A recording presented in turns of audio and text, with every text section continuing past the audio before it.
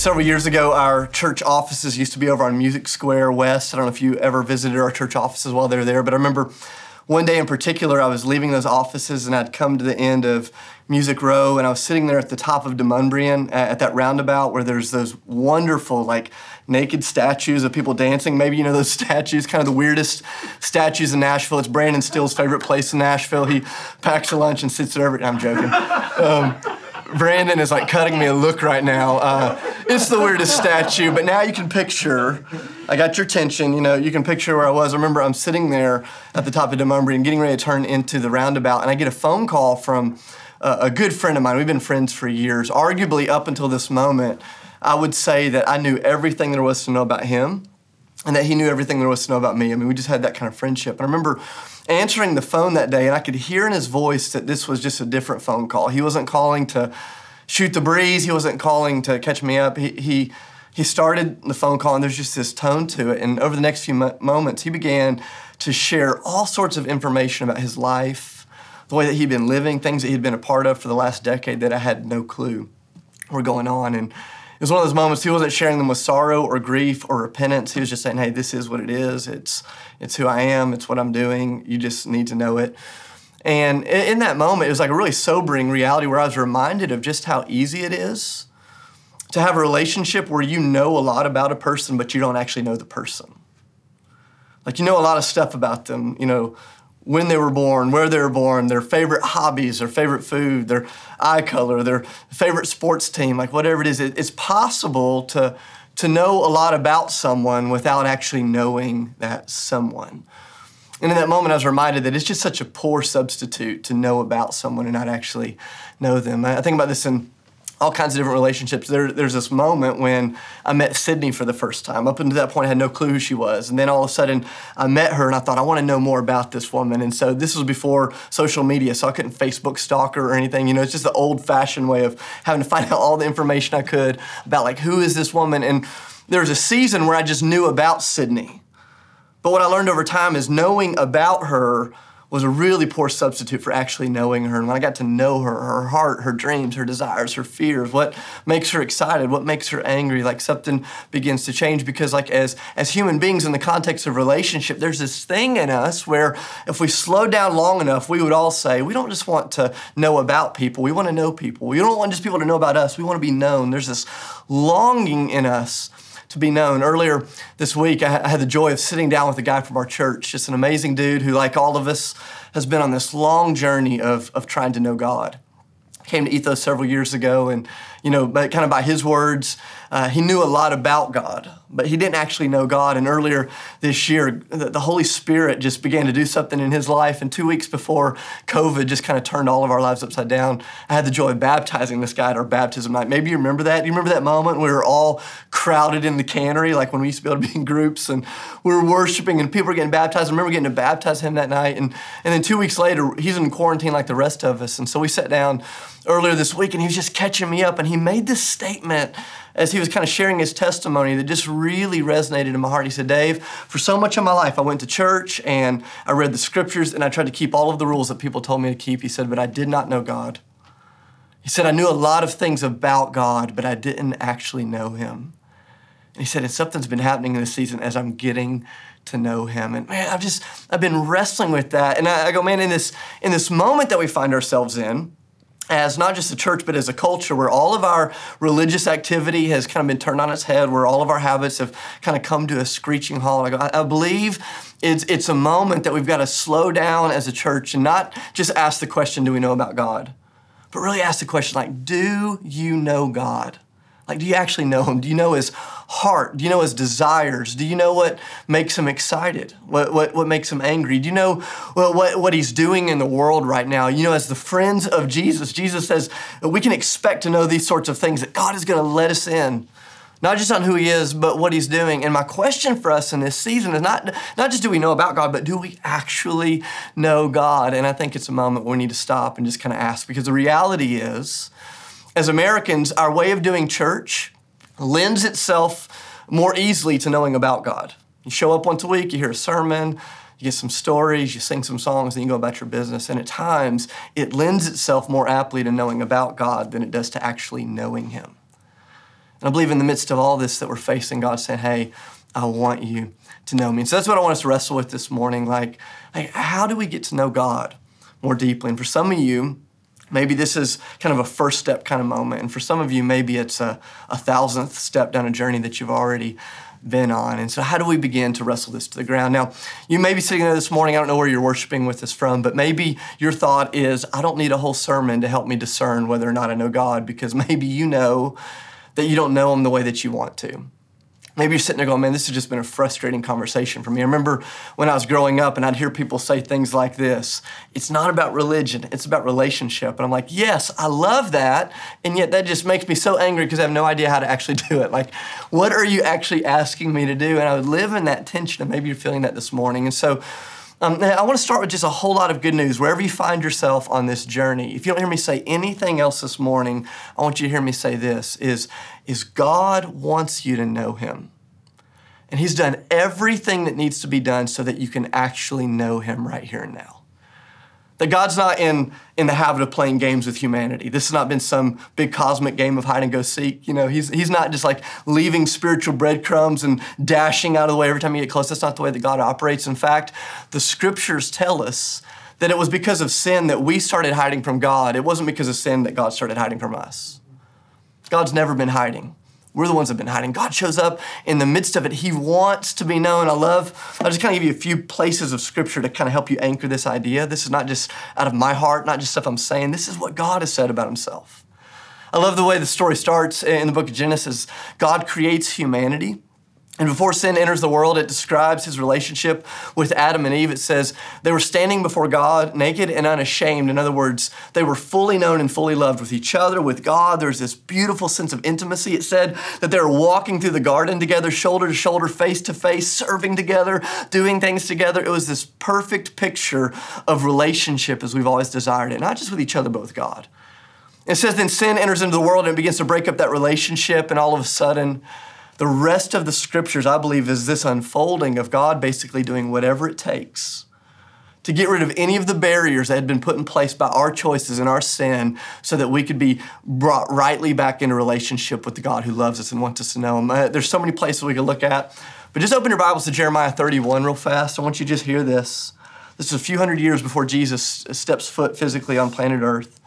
And there's this promise coming, starting in verse 31. It says, the days are coming, declares the Lord, when I'll make a new covenant with my people. Verse 32, he says, it won't be like the covenant that I made with their ancestors when I took them by the hand to lead them out of Egypt, because they broke my covenant, even though I was a faithful husband to them. I love that imagery. God says, I was like a faithful husband leading his new bride like into this wonderful new life. And he says, it was your rebellion, it was your sin that actually broke up the relationship.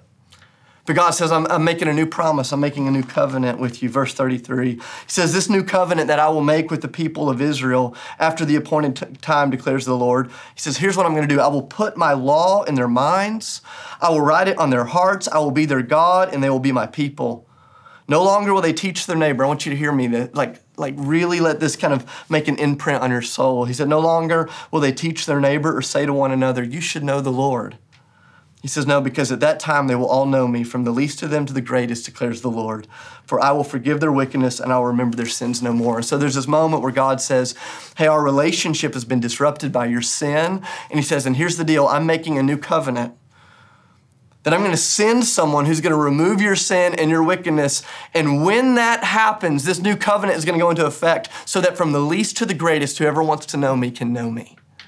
It doesn't matter what your spiritual pedigree is. It doesn't matter if you grew up in church or not. It doesn't matter what you did last night or last month or last year or last decade. God says, when you come to me in Jesus, Jesus is about to do something that will bring you into the relationship your soul has been longing for forever. He makes this promise. He says, from the least to the greatest, you don't just have to hear about me from others. You can actually know me yourself. A few hundred years later, Jesus is going to show up as the inauguration of this covenant, of this promise. And there's so many moments from the life of Jesus that we could look at. I love John chapter 1, towards the beginning of his ministry, where John is talking about Jesus and he says, not only was he God, not only is he the only one who has ever seen God perfectly, but in John chapter 1, verse 18, he says, Jesus has arrived to reveal the Father to you. Not just to forgive your sins, not just to deal with your shame, that Jesus has shown up so that you can know God. over and over and over in Jesus' life and teaching, he's going to speak into this. In John chapter 10, Jesus is going to say, this is the hallmark of those that are walking with me. He says, they will know me. They will know my voice. They will follow me. In John chapter 14, when Jesus is talking to the 12 disciples right before he goes to the Garden of Gethsemane, he looks at them and he says, if you've seen me, you've seen the Father, because I've come here to reveal him to you in fullness. Or think about this moment in John chapter 17. Flip over with me real quick to John chapter 17. It's that moment where Jesus is praying. And he's praying over his disciples, and then he begins to pray over us. And I just want you to hear the heartbeat of Jesus' prayer starting in verse 1. He says, Father, the hour has come. Glorify your Son, that your Son may bring glory to you. For you granted him authority over all people, that he might give eternal life to all those that you've given him. Verse 3, this is so big. Listen to this. He says, now this is what eternal life is, and Jesus defines it. He says, this is eternal life, that they would know you. That they would know you, the only true God, and Jesus Christ, whom you've sent. This is the essence of life. Jesus says it's not just that you escape hell. It's not just that one day you get some great, grand prize because you finished life. He says, no, this is eternal life, that they would have intimate knowledge of who you are. Not just that they would know about you, but that they would actually know you. I love how he ends his prayer in verse 26. He says, Lord, I've made you known to them. Listen to this. And I will continue to make you known to them, in order that the love that you have for me may be in them, and that I myself may be in them also. Jesus says, I've come as not just a revelation of God, but I've come to reveal God so that you don't just have to know about me, but you can know me. Here's the deal, guys. A lot of people know about God, but they don't know him. The Pharisees knew about God, but they didn't know him. The demons knew about God, but they didn't know him. The friends of Jesus don't just know about God. They actually know him. And Jesus says, I've come as the inauguration of that promise that God made through the prophet Jeremiah. I've come to remove your sin, your shame, your wickedness. I've come to remove everything that has pushed you into hiding. And here's the good news, is if you want to know God, he wants to be known by you. And he's done all the work. It's that beautiful moment on the cross where Jesus is dying for the sins of humanity. It says at the moment that he died, the curtain of the temple was torn in two. And it was that picture that Jeremiah chapter 31 was pointing to, where from the least to the greatest, now everybody had access into the place of intimacy with God. And I was thinking this week as I was reflecting on just this unbelievable truth that God's inviting us into. I thought about that romantic comedy Hitch. I don't know if that's what happens to you when you think about Jeremiah 31, you think about Will Smith and Kevin James. And I just thought about that moment. If you've never seen that movie, it's a rom-com from the early 2000s where Will Smith is like this dating coach and he's trying to help Kevin James, kind of this lovable loser, get this woman that's out of his league. And there's this awesome moment in the movie where they're standing on the front porch and Will Smith is trying to teach Kevin James how to lean in for that first kiss. And it's like beautifully awkward and hilarious. And he says, here's what you do. He says, you lean in, you go 90% of the way, and then you wait. And you let her come the other 10%. And man, I was just thinking about that because I go, when I look at the gospel, when I think about the story of humanity, like God, he leans in. He's removed all the shame, all the barriers. But you've got to hear this. He invites us not to just sit back passively, but to actually lean back towards the Lord. And I go, man, I want to know you, God. I don't want to just know about you. And so how do we actually begin to lean back into the Lord after everything that he's done so that we can actually know him? And so there's so many things we can talk about this morning. And I just want to give us kind of 4, what I believe are just really tangible handles to think about what it means to be people that know God in the midst of the moment that we're in. So if you take notes, number 1, if you want to grow in your intimate relational knowledge of who God is, it's going to require you to make a daily commitment towards surrender. It's going to require a daily commitment towards surrender. And so when Jesus talks about building friendship with himself, in John chapter 15, he said, you got to hear this. We like to throw these verses away, but this is what Jesus said. He said, you will continue to be my friends if you will continue to obey my teachings each day. In the most accurate kind of translation of the language, that's what Jesus is saying. Jesus says, you are my friends if you obey my teachings. But what he's really saying is in this ongoing, if you will keep obeying what I'm saying, it will bring you into proximity with me. And when there's proximity with me, there's intimacy with me. Jesus says we can't do friendship where there's no place of surrender. I don't know that anybody ever taught me this, but I think most of my life I kind of grew up with this notion that if I just gave my life to Jesus, then I could live my life however I wanted, and Jesus would just kind of tag along. And Jesus says, no, that's not the way it works. The intimacy actually is born in this place of obedient, daily surrender. I think about the passage out of Mark chapter 8 where Jesus is talking really plainly to his disciples. He says, hey, if you want to follow me, this is what it's going to look like. And in Mark chapter 8, verse 34, Jesus says, whoever wants to be my disciple, my friend, my apprentice, my student, whoever wants to be in close relationship with me, here's what he says. He says, you must deny yourself. You must take up your cross. And you must follow me. And without a doubt, in that moment, Jesus is talking about the cost of following him. He's talking about the reality that there are times when we're going to suffer as we walk with Jesus. But in the original language, I actually think there's something that we normally kind of skip over or miss here, because the word that's translated cross, I think a little more specifically could have been translated your stake. Jesus says, whoever wants to follow me, you must deny yourself and you must pull up your stakes. And it was really the language, it was the word that was used to describe the center pole in a tent. And I think there's powerful imagery here. Jesus is saying, hey, if you want to follow me, if you want to know me, if you want to be with me, each morning you've got to make the commitment to pack up your tent, to clean up your campsite, to put it on your back and say, Jesus, where are we going? In other words, Jesus says the essence of knowing me isn't about building the most comfortable life you can build and then begging God to come inhabit it.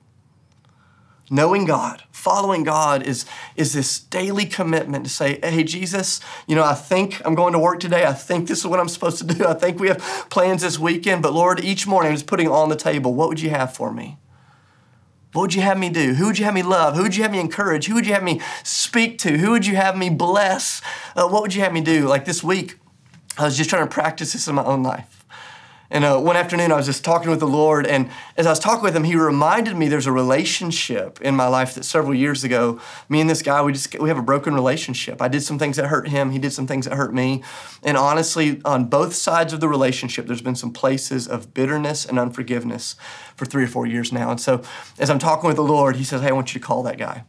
I want you to go get together, and I want you to ask him to forgive you. And immediately, I'm sure you've never done this because you're more holy than I am, but I'm like, Lord, I don't need his forgiveness. He needs to, I need his forgiveness. He doesn't need my forgiveness. And I start arguing with the Lord, and the Lord says, no, Dave, that's not the way it works. Like you need to call him. I need to go sit down. You need to receive. And I'm like, but God, that guy's an idiot. And the Lord's like, well, you're an idiot. And you need to go do business. And sometimes God is like, hey, I want to keep moving forward, but unless you're willing to take what I'm saying to you and put it into practice, we can't go any further in the relationship. And so knowing God requires us to say, hey, Lord, each day, here's my white flag. I just wave the flag. Wherever you want to take me, wherever you want to lead.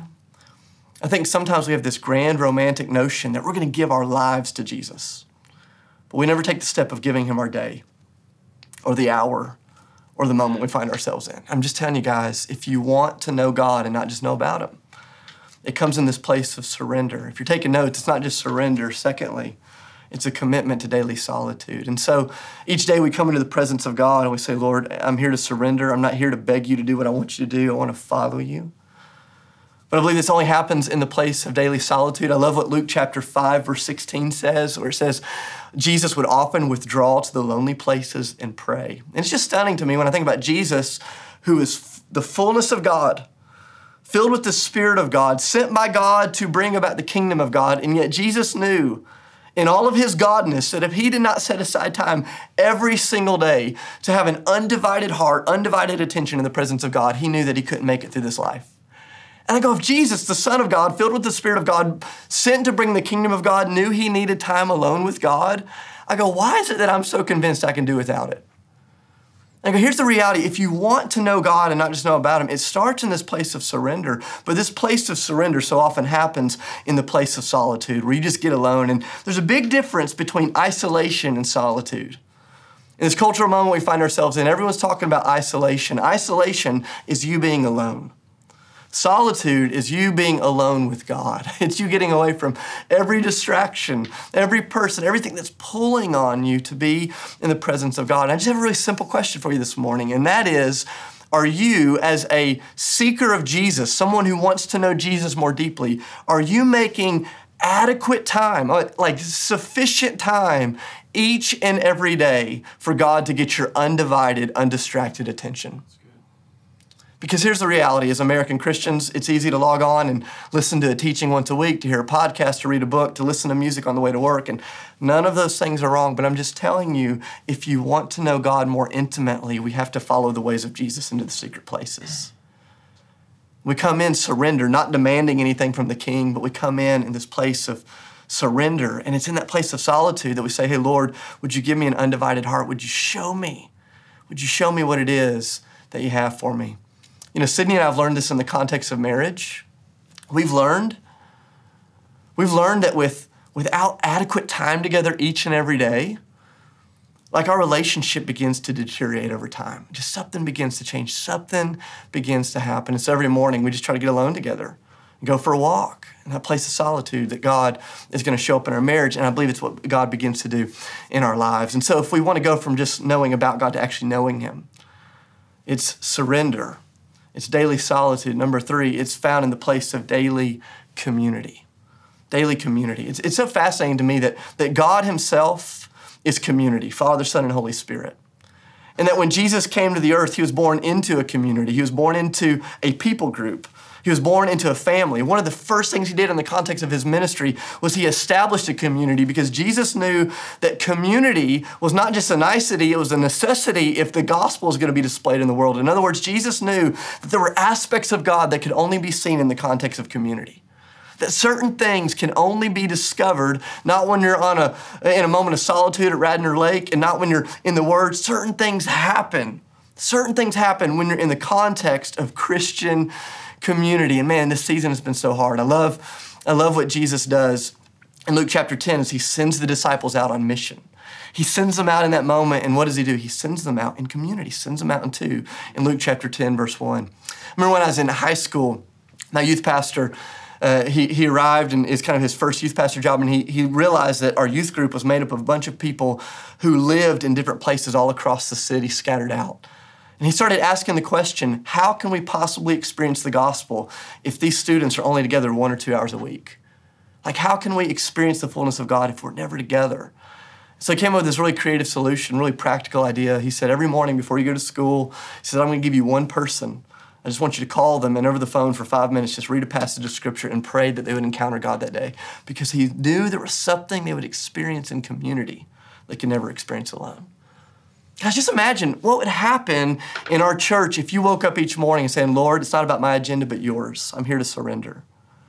Hey, Lord, I'm here in the quiet place just for you to say whatever you want to say. But Lord, I'm not doing this alone. I'm walking forward in community. If we want to not just know about God, but to actually know Him, it's going to require us to meet Him in that place of daily surrender, daily solitude, daily community, and last but not least, in that place of daily mission. That if you want to know God, you have to show up for duty. You have to show up where God is actually at work. I love that moment in Luke chapter 2 where Jesus is 12 years old and his parents have gone up to the temple to worship. Maybe you remember this story. They've gone up to the temple to worship and they lose Jesus, not for 15 minutes. They lose him for 3 days. For those of you that are parents, you know this feeling. You know, you lose your kid for 10 minutes at Target and you're losing your mind. Can you imagine if you'd been given the responsibility to raise the one and only Son of God and you lost him for 3 days? And so they've lost Jesus and finally they find him. And I love how the New King James Version translate this moment. They find Jesus and Jesus says, hey, why have you been looking for me? Didn't you know I was going to be about my Father's business?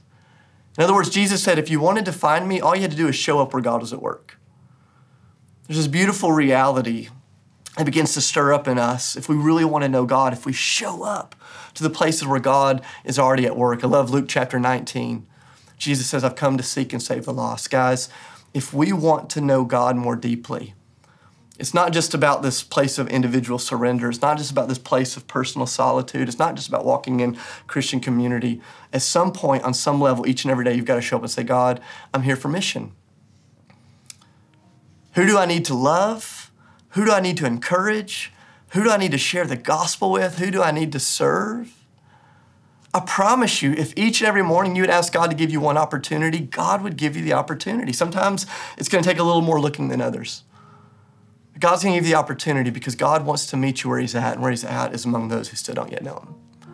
He shows up in power there. I remember when I was a college minister, each year I'd take students down on this mission trip where we'd share our faith in some really kind of unusual places. And every year we'd get done with that mission trip and we'd take some time to debrief. And without a doubt, every one of those guys would say, man, I connected with God more deeply than I ever have in my life. Do you know why that was true? Because they not just committed to surrender to his ways or to enter into places of solitude or to walk in community. It happened because they were committed to following Jesus on mission. I'm just telling you, our rhythms as a church have changed, but our mission hasn't. God's still doing something.